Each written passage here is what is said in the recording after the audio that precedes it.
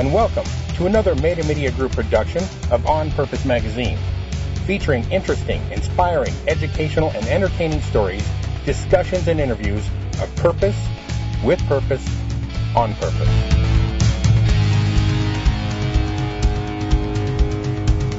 Hello, everybody. This is J.W. Nigerian with On Purpose Magazine, and we're here today with Randy Gage. How you doing, Randy? Hey, J.W. Great to be on with you. Well, it's great to have you. I've wanted to do an interview with you for quite a long time, and so I want to acknowledge Sean Duperrin of the Forgive Project, or Project Forgive, for bringing us together. Thank you, Sean. Yeah, and Sean's a wonderful, wonderful lady and a great project. Yeah, the Project Forgive was used Kickstarter to try to make their first 100,000 to greenlight their documentary on forgiveness, and looks like they hit their mark. Yes, they did. Yes, they did. Yeah, I noticed one of your blogs. I love your blog, and I read it all the time, and I noticed that you stopped the presses for a minute to put out a great blog for her. Yeah, and I just, we were at about, I think 87% of where she wanted to get to, so I basically told all my readers I'm locking down the blog until we get to that 100,000 so that project gets funded. I'm not putting up the next post, and because I wanted to really rally people behind it. And they did. People just from all over the world, they got behind that and they funded it. And I'm really excited to see what happens with that project, what Sean and Teresa come up with, because I think it'll really help a lot of people around the world. Yeah, I think so too, and that's what brought us together today. And what I wanted to touch on, one of my favorite books of yours is Why You're Dumb, Sick, and Broke, and How to Get Smart, Healthy, and Rich. And you have one of the laws in there of the 7 laws that you talk about is forgiveness. And I wanted to get into it, but for right now, for anybody who doesn't know Randy Gage, and I don't think that's too many people, if you're on the web or if you haven't just crawled out of a rock, you've got to know something about Randy probably. But Randy is often called the Millionaire Messiah. He makes no bones about prosperity and believes that being poor is a sin. He is often brash and controversial, politically incorrect, and he often takes on many things that we're taught and we've learned and believe and turns them on their heads. Randy is not afraid to take on organized religion or political policy. He's not known for delivering the warm and fuzzies, more apt to give you the story straight. So what does Randy know, and why is he someone you might want to listen to? Well, Randy has achieved prosperity and success for himself and has helped thousands of others to do the same several times in his life. He's the author of 7 books. I think it's 7. Is it, Randy? Up to 8 now. Up to 8 now. Yeah. Mainly on prosperity and abundance. He's the writer of one of the most popular blogs in the world, I think. I could say the nation, but I think it's the world.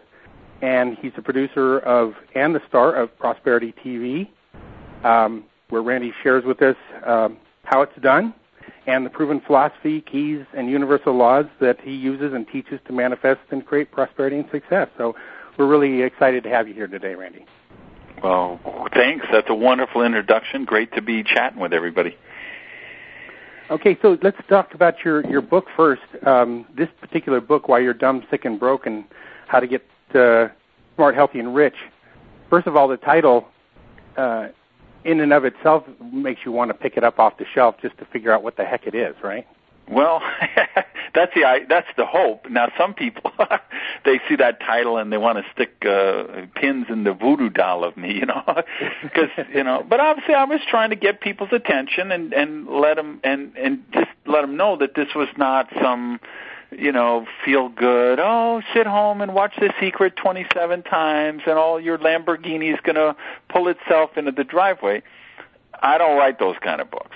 I write the truth as I know it, meaning, hey, I was dumb, sick, and broke, and I became smart, healthy, and rich. So how did I do that? And what were the lessons I learned? What were the mistakes I made? What was the practical application steps that I took? So that's really what the book is about, straight talk on how you become successful.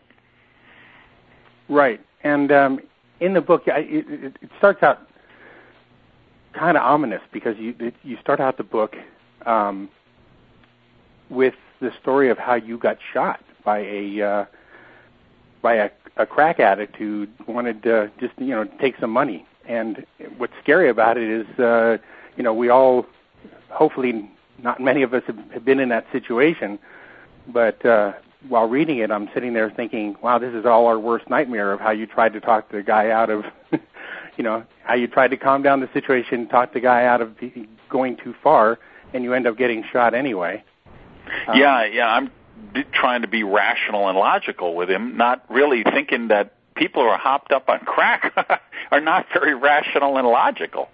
And it's kind of fascinating, if you tie it in with the events of today, you have the Trayvon Martin case and the Stand Your Ground law, which, of course, is a big debate here in Florida and really all over the world right now, and especially the U.S. right now, I should say. And I got to say that, the problem in that case was not the Stand Your Ground law. And I'm speaking as somebody who had a guy holding a gun to my forehead and then was holding that gun to my abdomen and then pulled the trigger. You have milliseconds to make these kind of decisions. And I took a very, I've trained in the martial arts. I'm good at defending myself. I made a decision, a peaceful decision, which was, hey, I'm sure if I, give this guy the money and talk to him, calm him down, get him rational, let him go on, take the money, go to the crack house, he'll move on. And he thought, well, you know what? If I kill this guy, then he can't call the police on me. And so I'm not going to, that Stand Your Ground law, I think that's a valid law. I don't think it applied right in this case, and that's why you see Mr. Zimmerman's been charged because, obviously when you follow someone and the dispatcher at 911 tells you stop following, I mean, we don't know, we weren't there, but, if I'm a 17-year-old kid and some guy driving behind me and following me in a truck, and then he gets out and he comes following me around. He's got a gun. Well, who wouldn't be scared and think they might be under attack? So the problem isn't the Stand Your Ground law. The problem is how it got handled in this particular situation. And of course, the courts will sort that out, and we'll see how it really, what was at fault here. Right. Yeah, it's been. It's really kind of, in the divisive society we're in now with the right and the left and everything else, and also with the black-white situation. It's really kind of brought up a lot of stuff, especially racism and those kind of things. And it's so really divisive. It is. It really is getting divisive. And I'm a political junkie. I love politics in it. But I got to say, I mean, it's just, you look at the election that's coming up in November, and it's going to be a class warfare election. And there's no doubt in my mind that David Axelrod is going to frame the election as the populist reformer against the $250 million blue blood, rich guy. And, the 99% versus the 1%. And even, the Tea Party I thought was very, and I still think has a lot of racist overtones. So there's that race warfare, there's the class warfare going on. There's a lot of really divisive stuff that is not prosperity consciousness. It's not going to take us to where we want to go. It's taking us in the other direction, no doubt about that. Yeah, and that's tough for this kind of time, especially because we're in one of the worst economic times we've been in quite a while. So for both sides to sit so far on the right and left, it's not exactly where we need to be to fix this problem. Yeah, there's nobody's working on fixing the problem between now and November. They're looking on how do I gain advantage in the vote count. I guess we'll see. My feeling is that both candidates are pretty moderate, and so I don't know who's the clear winner here when it really comes down to it. Yeah, it'll be a fascinating election. I mean, personally, I think the president has already won re-election, I mean, basic, because, remember, it's all about the Electoral College, and it's 50 states, but 32 of them have already voted, okay? I mean, we know California is going to vote Democratic. We know Texas is going to vote Republican. We know New York is going to vote Democratic. I mean, there's 32 states that they're not going to change. You got red states and blue states, and the real election is done in those 12 battleground states. Ohio, yep. Florida, Colorado, Wisconsin, Michigan. And right now, I mean, if the election were held today, it would be a thumping. President Obama would beat Romney handily in the electoral vote. Because if it was held today, he would even win Florida. Mm-hmm. And there's one path for Romney to win, and that includes Florida. There's three paths for the president to win. One includes Florida. There's two other paths that don't include Florida. And right now, I mean, those swing states, and they're going to be decided by independents, and it's going to be decided by women and Latinos. And right now, the president is crushing Romney in women and Latinos. And so if the election were held today, I mean, it wouldn't even be close. It would be like a Bob Dole kind of election. Right. So be fascinating to see how it plays out, how they get the dialogue to. And that's I put that fault on Romney, because he hasn't done what we want our president to do, which is to paint this vision, raise our eyes above the horizon, as Alex Castellanos likes to say. Paint a picture of where we can go, how great we can be, what we can do. And, he got in a very bitter primary campaign, and he was very good at tearing down his opponents, and that's got him the nomination. But to get the presidency, you got to paint a vision of what you're going to do and where we're going to go, and that's prosperity consciousness, and that's what his campaign, Romney's campaign, has not been able to do very well, and what the Obama campaign did very well in 2008. Yeah, absolutely. Also, Obama has been instrumental in using social media. You can tell by the amount of followers that Obama has compared to the amount of followers that Mitt Romney has. It's a huge difference. Yeah, and it goes all the way past Twitter. I mean, just whole internet marketing, email, and social media. The Obama campaign has run it brilliantly, and the Romney campaign hasn't really got a clue how to harness that. Yeah, and they're starting a little late, even if they got the clue. Yeah. Well, let's go on to prosperity thinking. Let's move on to what we're talking about with the book and some of these other things we wanted to talk about. In the book, one of the things you talk about are the 7 laws of prosperity, and I think you actually wrote another book on those laws. I don't know if they were different in that book because I did not read that book. No, same laws, yeah. Same laws. And just to go down the list, the vacuum law, the circulation law, imaging law, law of ideas, law of reciprocity, law of tithing, and law of forgiveness. And I wanted to kind of, since we're talking about the Forgiveness Project, and it's a big thing in my life is learning forgiveness, I wanted to kind of focus on that one. But it brings into play many of the others. Yeah, because the forgiveness law also takes into account, let's say, the vacuum law of prosperity. And the vacuum law is based on this premise that the universe abhors a vacuum. And so if you create a vacuum, it's going to get filled.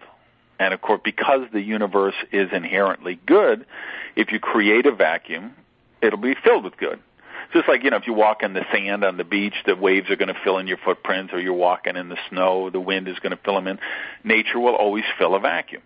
And so we say when someone wants more prosperity in their life, you need to create a vacuum. So you want more clothes? Well, great. Clean out your closet and give some old clothes to the shelter. You want some new shoes? Give some shoes to the mission. You want more harmony in your life. Clean out your house. Get rid of all the junk drawer, the medicine cabinet, your desk. Put yourself in a harmonious environment, and then you're going to attract harmony, right? So the forgiveness is the same thing. If you're holding vengeance in your heart, there's no room for love. There's no space. Right, and the forgiveness thing, at least the part that you wrote about in the book, kind of came from you getting shot. At least that's one of the stories that you used to explain it. Because after being shot, you were sick for quite a long time, right? Yeah, they actually told me they took the bullet out, and they didn't. They went in, they rooted around. While he was there, he took out my appendix, which was on the other side from where I got shot. And he told me all this in the in the recovery room afterward. He said, "Oh yeah, we took out your appendix." I said, "Wait! I got shot on the left. Isn't the appendix on the right?" And he's like, "Yeah, that's just standard procedure. Whenever we open somebody up, we just take out the appendix because you don't need it anyway, and you might get appendicitis later." And I'm like, "Whoa! Wait, time out.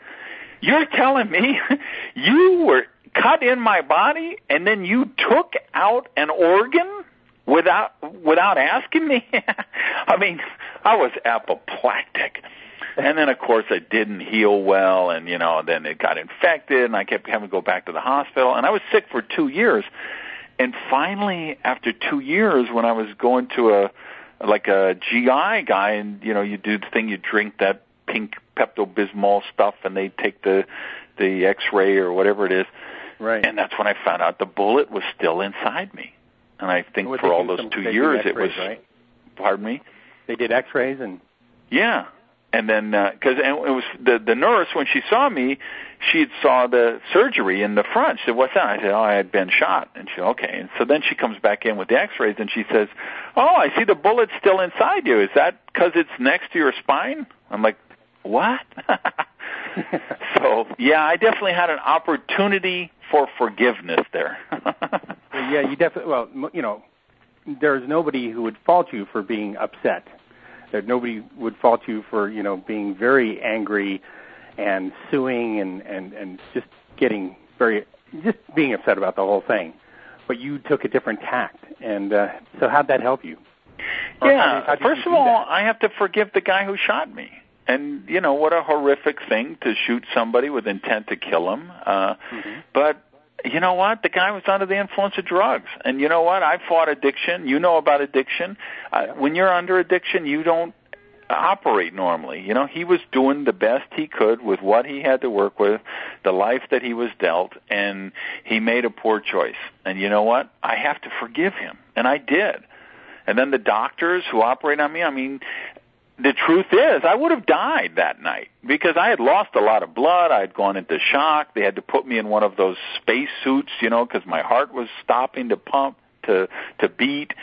So the truth is, they saved my life. And, did they do the operation in the way I would have liked? No. Did they take out my appendix, which I would have rather they didn't do? Yes. But you know what? At the end of the day, I'm alive because of them, and I have to celebrate that, and I forgave them and moved on. And because that's what, that's where the freedom is, when you give people forgiveness. Right. And, and one of the things you mentioned there that really stuck with me, because it's what I found out from going through the forgiveness process, and that is that we are told, or we believe oftentimes, it's about forgiving the other person, which can be really hard to do, whether it be our parents or people that have wronged us in many ways. So we say, okay, I forgive you, I put it out there, I forgive you, but you don't necessarily feel it all the time. And one of the things that you said, it was the last phrase of the forgiveness thing, was you have to learn how to forgive yourself, and that was the key for me. So could you explain why you wrote that and what that means? Yeah, it's funny, I talk to seminar audiences all over the world, 2 million people so far, and whenever I always ask the question, so who's the hardest person to forgive? And of course, I know what they're going to say, and they all say the same thing, myself. Right. And there's some great insight on this. Dan Millman wrote a book called Everyday Enlightenment. And in there he talks about the two prime directives of being a human that we learn at a really early age, which is when you're good, you get rewarded, and when you're bad, you get punished. And that's like hardwired into our brains since we're, 1 year old probably. And then we grow up, and the truth is we all do things we wish we wouldn't have done. Everybody. Pick the most saintly person you know. Pick Mother Teresa, okay? Right. Pick Gandhi. Pick whoever. I'm telling you, they all said things, did things they wish they didn't do. They all stole money from their mother's purse when they were 11. They all, said something snarky about their best friend in high school. They, you know what I mean? And some did horrific things that, like the drunk driver who killed the lady in Sean's video, and stuff like that happens. But even without those horrific things, we all know every bad thought we ever had, every lustful thought we ever had, every piece of gossip we ever spoke. So we're our own worst critics, and we have the hardest time forgiving ourselves. But we are forgiven, and we do have to forgive ourselves, and just recognize that making these mistakes and learning the lessons from those mistakes, that's just part of that course in how to be a human. And it's just part of the curriculum, and we got to go through the curriculum to get to the higher levels, which is where enlightenment is. Absolutely. And talk about enlightenment. One of the things that you talk about a lot, and you try to enlighten people on, and that is the law of reciprocity. Yeah, and this is biblical laws of giving and receiving. Emerson called it the law of compensation. But one of the things I've discovered is you can't outgive the universe. And I've tried for many years now. The more good you send out there, the more it comes back to you. And it's called, the biblical thing would be, reaping what you sow. There's lots. It's just one of those universal laws that every faith has something that is some way they describe it or label it, but we're all talking about the same thing, which is you can't outgive the universe, or you can't outgive God, whatever term you want to use. That's the reality. Right, and you talk about memes in the book, and how people, their thoughts around money. I know you've worked with Harv Eker, the Millionaire Mind guy, and who talks a lot about the whole money mindset and how, when we think about, we all want to be in abundance and prosperous, but then the thoughts in our head about money are all skewed from our upbringing and from the things we learn. And oftentimes, you would say it would be stupid to say something like, I have to get sick to make somebody better, or in order for me to get better, somebody has to get sick. So it would be just as stupid to say that I have to get poor to make somebody rich, or somebody has to get poor in order for me to make money. Right. Yeah, that's the great analogy, because it shows that people, the true prosperity, all things which are true prosperity are infinite. Money, hugs, love, that's all infinite. Somebody said, give me a hug. You say, well, no, I've only got 4 left and the weekend's coming up. You would never say that, right? The more hugs you give away, the more you get back. And remember, money is, you mentioned memes, which is another word for mind viruses. And that's really what the Dumb, Sick, Broke book is about. It's how you actually get infected with mind viruses, which parasitize the host and cause you to replicate the virus. And so it's just like you get a virus on your computer hard drive, you get a virus in your subconscious mind. So, very prevalent ones are money is bad, rich people are evil, it's spiritual to be poor, it's noble to be poor. So when you get infected with those, you actually sabotage your own success because of these limiting beliefs that you've been infected with. Right. And in the environment we're in day to day, not only did we get it at a young age from our parents, because our parents often believe the same way, but you also talk about religion, government, and media, and especially in the book you talk about movies, and I would say even songs that we listen to are all give us a lot of negative meme. Oh, I took what I did for a newsletter once is I got the Billboard charts for rock, gospel, jazz, rap, country, all the categories. And then let's look at the top 10 songs in every category and get the lyrics to the top 10 songs in every category. And then look at them from a prosperity consciousness standpoint. Let's see what the subliminal message of this programming is. And it was astounding how much. I mean, great songs that you to do. Oh yeah, great songs that you tap your feet and love. And by the way, just so people know, if I asked most people which category has the most destructive messages, most people would have probably picked rap music, because they would say, well, it's, get the bitches, kill the cops, that's the thing. Right. The worst category was the gospel chart. Really? Yes, because there were so many insidious mind viruses about worthiness issues that are programmed, and that's why I say organized religion is probably the guiltiest party in terms of infecting people with these limiting and lack-centered beliefs. Well, I would have guessed, Randy, love songs, because they talk so much about worthiness and neediness. Oh, yeah. I mean, it's just like, I was at the opera the other night. We had the premiere of Romeo and Juliet, the ultimate, one of probably the most romantic opera of all time, and a, perennial favorite. Has survived the test of a couple hundred years already. But it's the typical meme of star-crossed lovers who will never be together. I mean, the unrequited love is one of those prevalent memes that you can go back to Greek mythology, to operas from 400 years ago, to popular culture songs today, to Love Story. If you're like me, I grew up with the book Love Story with, Ally McGraw and Ryan, whatever his name was, the big movie. This meme of Spider-Man plays off the same meme, that, I love you, but we can never be together, and that Daniel Day-Lewis movie where I will find you wherever you go. I mean, it's just one of these timeless mind viruses that you see throughout, like I say, whether you can go from Greek mythology thousands of years ago to the pop culture shows that were on ABC, NBC, and Fox last night.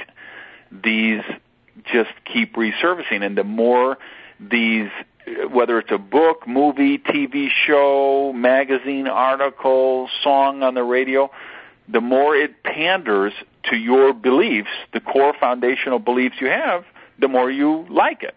And that's why operas like Romeo and Juliet are still, audience favorites hundreds of years later, because it panders to our core foundational beliefs.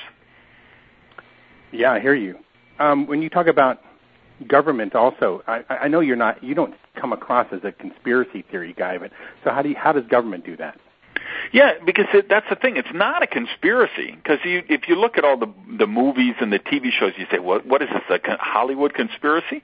No, it's just the producers, writers, directors. They're infected with the same mind viruses as everyone else. And government, in their case, they're writing to the public. You don't write your stuff just so that doesn't go anywhere. If you're a screenwriter, you had a favorite movie when you were a kid, and you want to write that movie. Right. If you're a book author like me, you grew up and you had some favorite book, On the Road with Jack Kerouac, or Ernest Hemingway or whatever. So you want to write the great American novel. If you're a television writer, you want to write a show like your favorite show when you grew up. Mm-hmm. And those shows, the ones you liked, are the ones that pandered to the mind viruses that you have. So you replicate the same thing. I got you. Yeah, and government, you ask government, government needs you to be needy.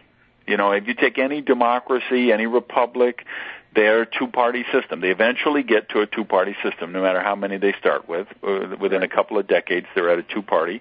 You have one party in power, and you have one party out of power. The party in power wants to stay in power, and the party that's out of power wants to get in power. And the way they do that is entitlement programs. They promise to give you stuff, whether it's free education, whether it's free prescriptions, whether it's free health care, free something. And they're anti-prosperity because, of course, the only free cheese is in the mousetrap.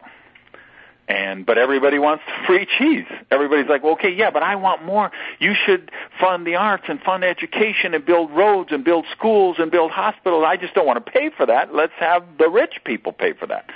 So build all you want, tax all you want, just make sure it's not coming out of my wallet. Just make sure that I'm getting more than I'm paying for, and then I'm happy. And that, of course, is a recipe for bankruptcy, as you see in Greece and all around the EU right now, and the same thing happening here in the U.S. with a $15 trillion deficit. Right. Well, let me ask you a specific question about that, not to get too political, but would you call yourself more of an Ayn Rand libertarian type, or do you believe that there has to be some social net in the capitalist system?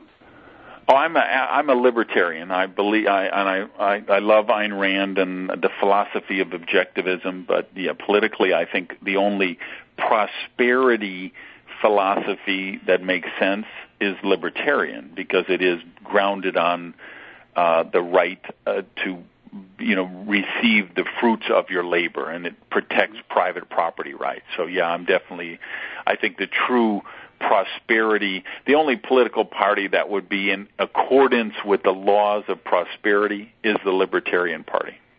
Right. And by the way, I've got a show coming up on that. I have a YouTube channel. It's just YouTube/Randy Gage.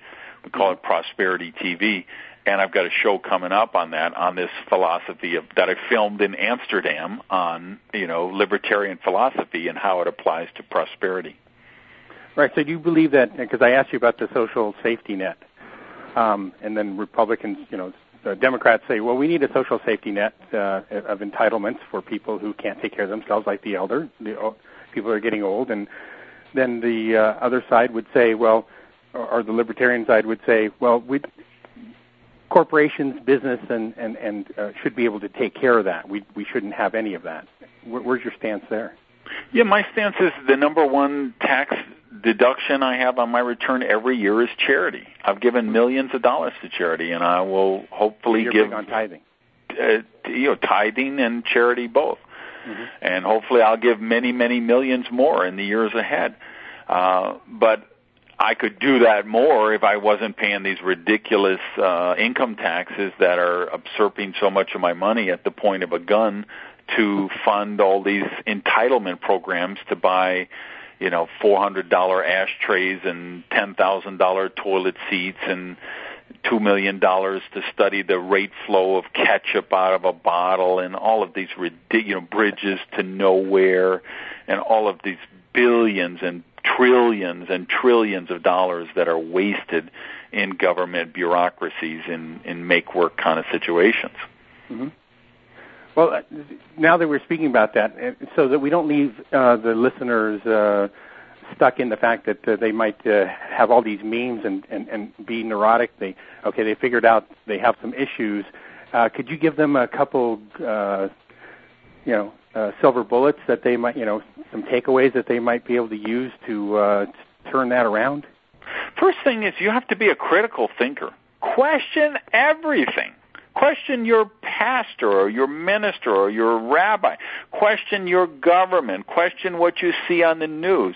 Ask yourself, check the premise. That's what Ayn Rand used to say a lot. Check the premise. So you always want to check the premise. So be a critical thinker. So it would be the first step. To become conscious, think about what you think about. Be the thinker of the thought. Most people don't know what they think about. It just happens by the stimuli around them, cause them to think about stuff. And that's why they're the victim of all these mind viruses, all the programming, whether it's from TV, radio, internet, their friends, their family. They're just reacting to the stimulus around them. You have to become the thinker of the thought. And that comes, and then the third thing I would say to further that would be spend daily self-development time. And work on yourself. So you choose the thoughts you give precedence to. So you decide you're going to start your day reading Think and Grow Rich, or The Magic of Thinking Big, or As a Man Thinketh, or you're watching a Jim Rohn DVD or something. Program, be in charge. Know that you're going to be programmed 24 hours a day, 7 days a week anyway. Be the programmer of the radio station. So you choose the positive programming to create the positive, empowering beliefs, which then will create the daily actions you take that'll take you toward your dreams instead of away from them. Yeah, and this is important, Randy. one of the reasons I listen to you and we're here today is because years ago when I was broke, I was without a job, and I got myself there because I got addicted to meth. And I was addicted for about 5 years, which sent me spiraling down into a heavy depression, where I couldn't leave the house. So I had my landlord knocking on the door going, "I know you're in there. You haven't paid the rent." Yeah. And all I could do was just sit there in a little ball on the floor and go, "Oh, life sucks." And I've been there. Luckily, because of my mom, she had used to use those VHS tapes, that ancient thing. And she was recording her soap operas on them. And I wanted to record a program, so I popped one in to find out which one I could erase. And I saw that there were all these, soap operas on there. I thought, oh, this is a good one. But I got taken away for a second, and it kept running. And at the end, she had that PBS special from Les Brown. I don't know if you ever saw that. Oh, sure, absolutely. Right, and it was him talking about his mom and how he came, how he was diagnosed slightly mentally retarded, and he would never go anywhere, and he pulled himself up by his bootstraps, and he just an incredibly motivating story. Yeah, it's a classic. That. Classic. Yeah, classic. Les Brown is classic, and when that happened, I got motivated, and it was just a little bit. But what happened is I pulled out the Og Mandinos and the Wayne Dyer books that I had stored somewhere, and I started reading them and playing that tape over and over again, and it got me out the door to go get help. Good for you. At that point, I realized that this, a lot of people talk about, gurus and not in kind of a negative light. But me, I'm a believer that you got to find somebody that motivates you, and you got to do something. You got to listen to them every day. You got to keep your mind straight. You've got to, if you're going to walk the path, you need a plan. And this is what helped me get my plan. Hey, amen. Good for you. It's a great story. Luckily, years later, at a Harv Eker conference, I got to meet Les and tell him my story, and we both hugged and cried in each other's arms. It was a great ending to a great story. So I thank Les. If you're out there, Les, thanks a lot. Good. Yeah, he's a great guy. Let's talk about something else that's really popular nowadays, and that is because I think you touch on it with imaging law, and that is the law of attraction. And I could be wrong. Is that what you're talking about here? Yeah, I like the movie The Secret. I have a lot of friends in there, Bob Proctor and John DeMartini and Joe Vitale and a lot of good people. And I'm happy the movie's out there because it's brought the law of attraction to a much bigger audience. But like I said earlier in the show, that's a very simplistic look at it. So there's a lot of people saying, well, I watched it 11 times. How come my, dream car hasn't pulled up in the driveway yet? That ain't going to work. As the African proverb says, as you pray, move your feet. Right. In my church we say God gives you the light, but you still have to turn on the light switch. So, what attraction, the law of attraction is based on the idea of programming your subconscious mind. And I believe in doing that with prosperity maps or dream boards, some people call them. You put images of things you want to do, have, and become, and then every time you walk by them, even when they're in your peripheral vision, they're programming your subconscious mind. And again, when you program your subconscious mind, it'll take actions then to create that or manifest that on the physical realm. Right. But and a lot of people have taken offense to the book because it didn't talk more about the action involved. Yeah, it's a pretty simplistic treatment of it. There's no doubt about that. True, but it's worked for me. I know it's worked for you. One of the things that you talk about is your car.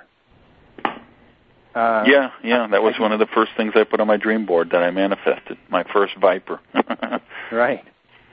By the way, I don't know if I just saw a program last night where they took the SRT-10 against the Porsche GT2 RS, and I'm sorry, but the Porsche won.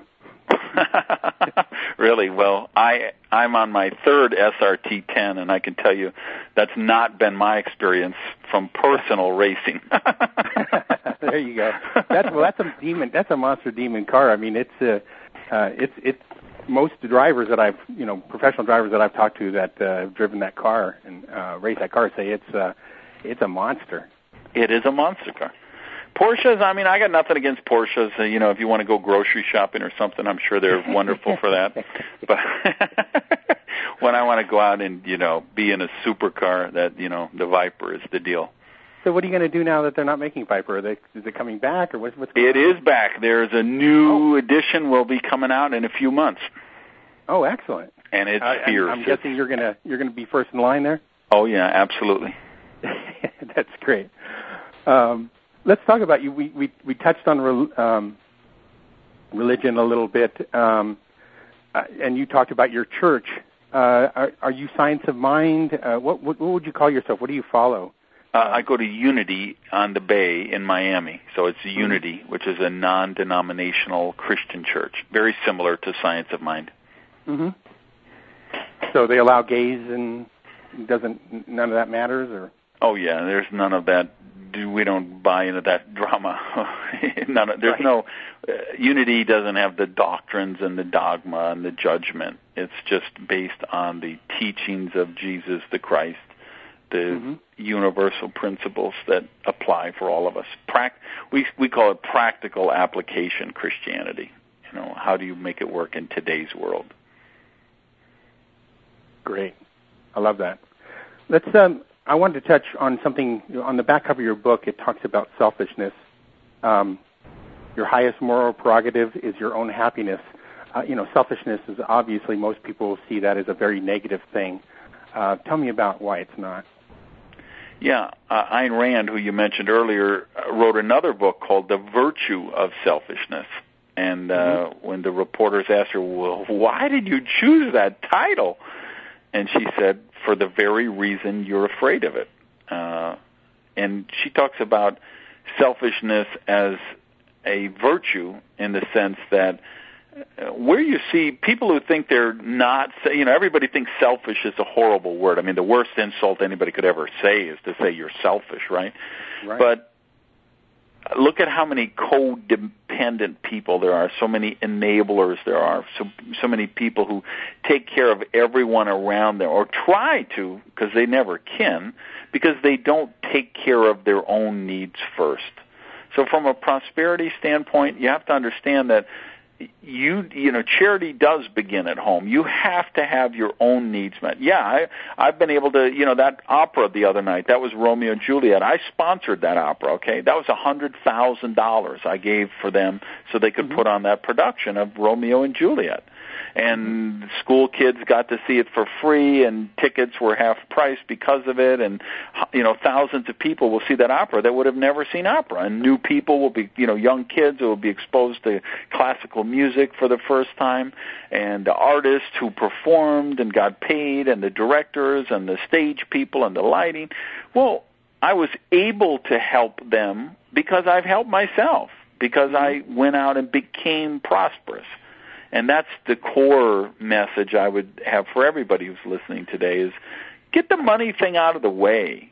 Take care of your own needs. You can't, the people who are, sucking all the energy out of your life that you're trying to please and take care of, you can't, because you're a hollow shell, because you're just giving, because there's people who just take.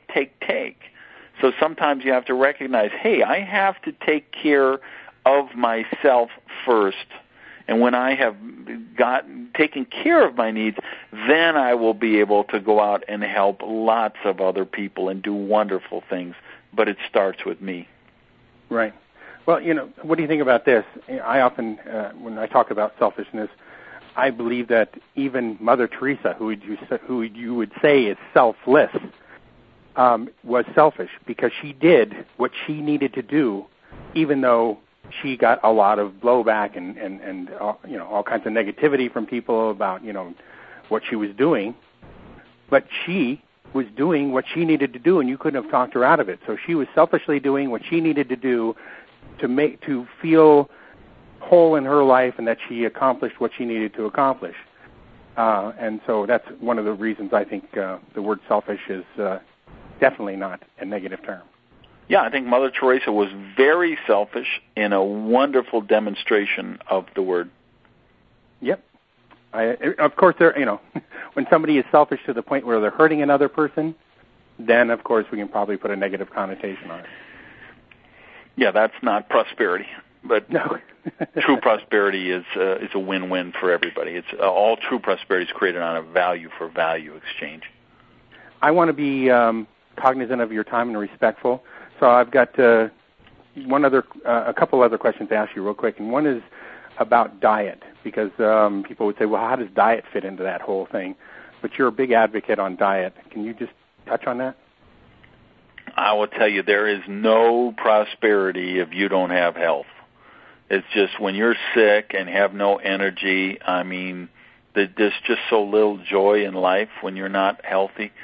So, I love Pizza Hut and Dr. Pepper as much as the next guy, but I've just learned that if I feed my body living food, if I want to be alive, if I feed my body, feed your body dead food if you want to be dead.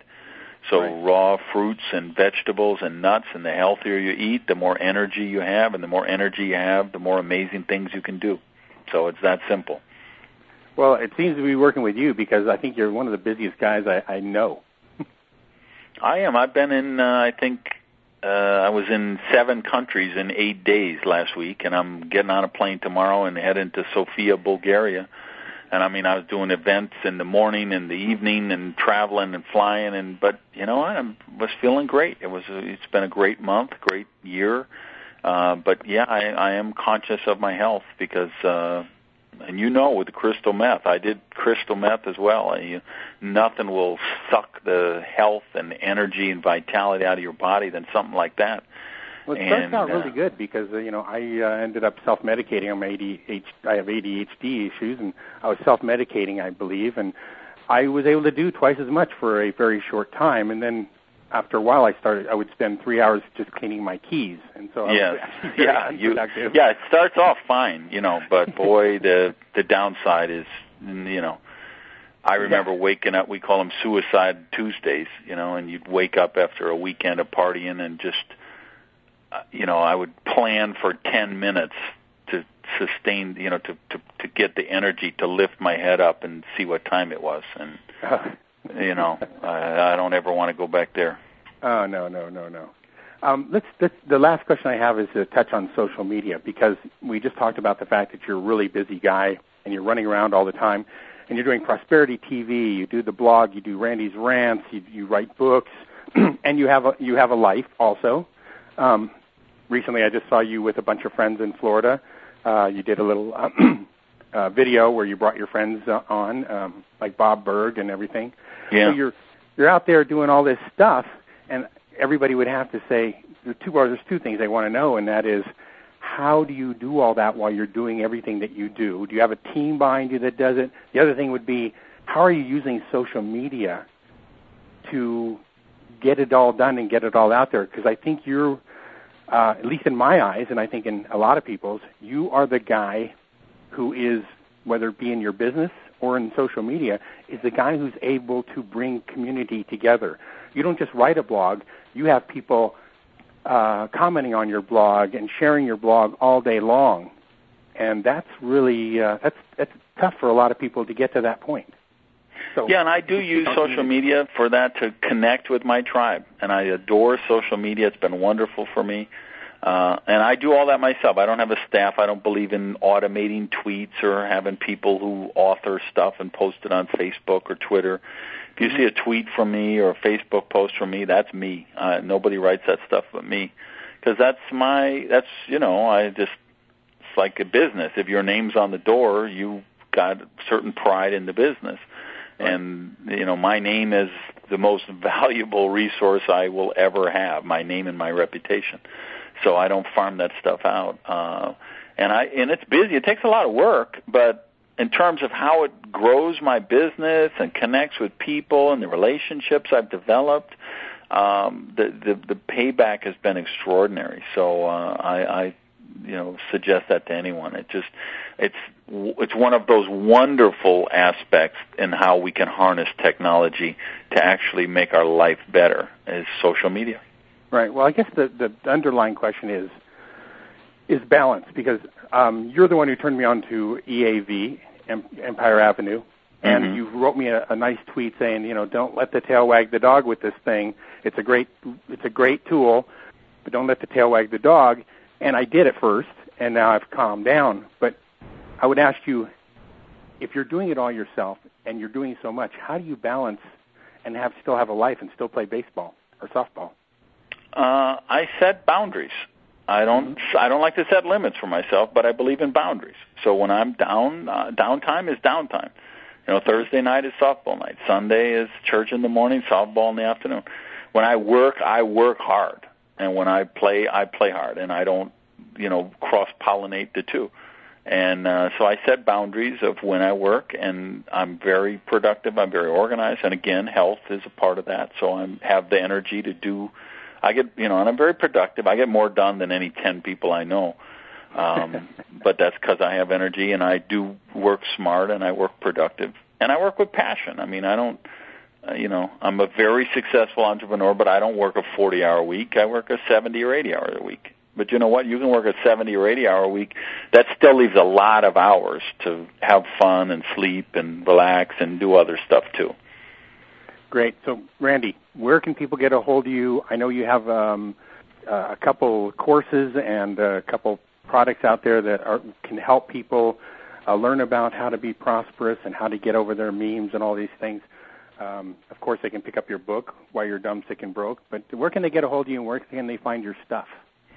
All right, my site is randygage.com, and I'm all over social media, Twitter, Facebook, YouTube.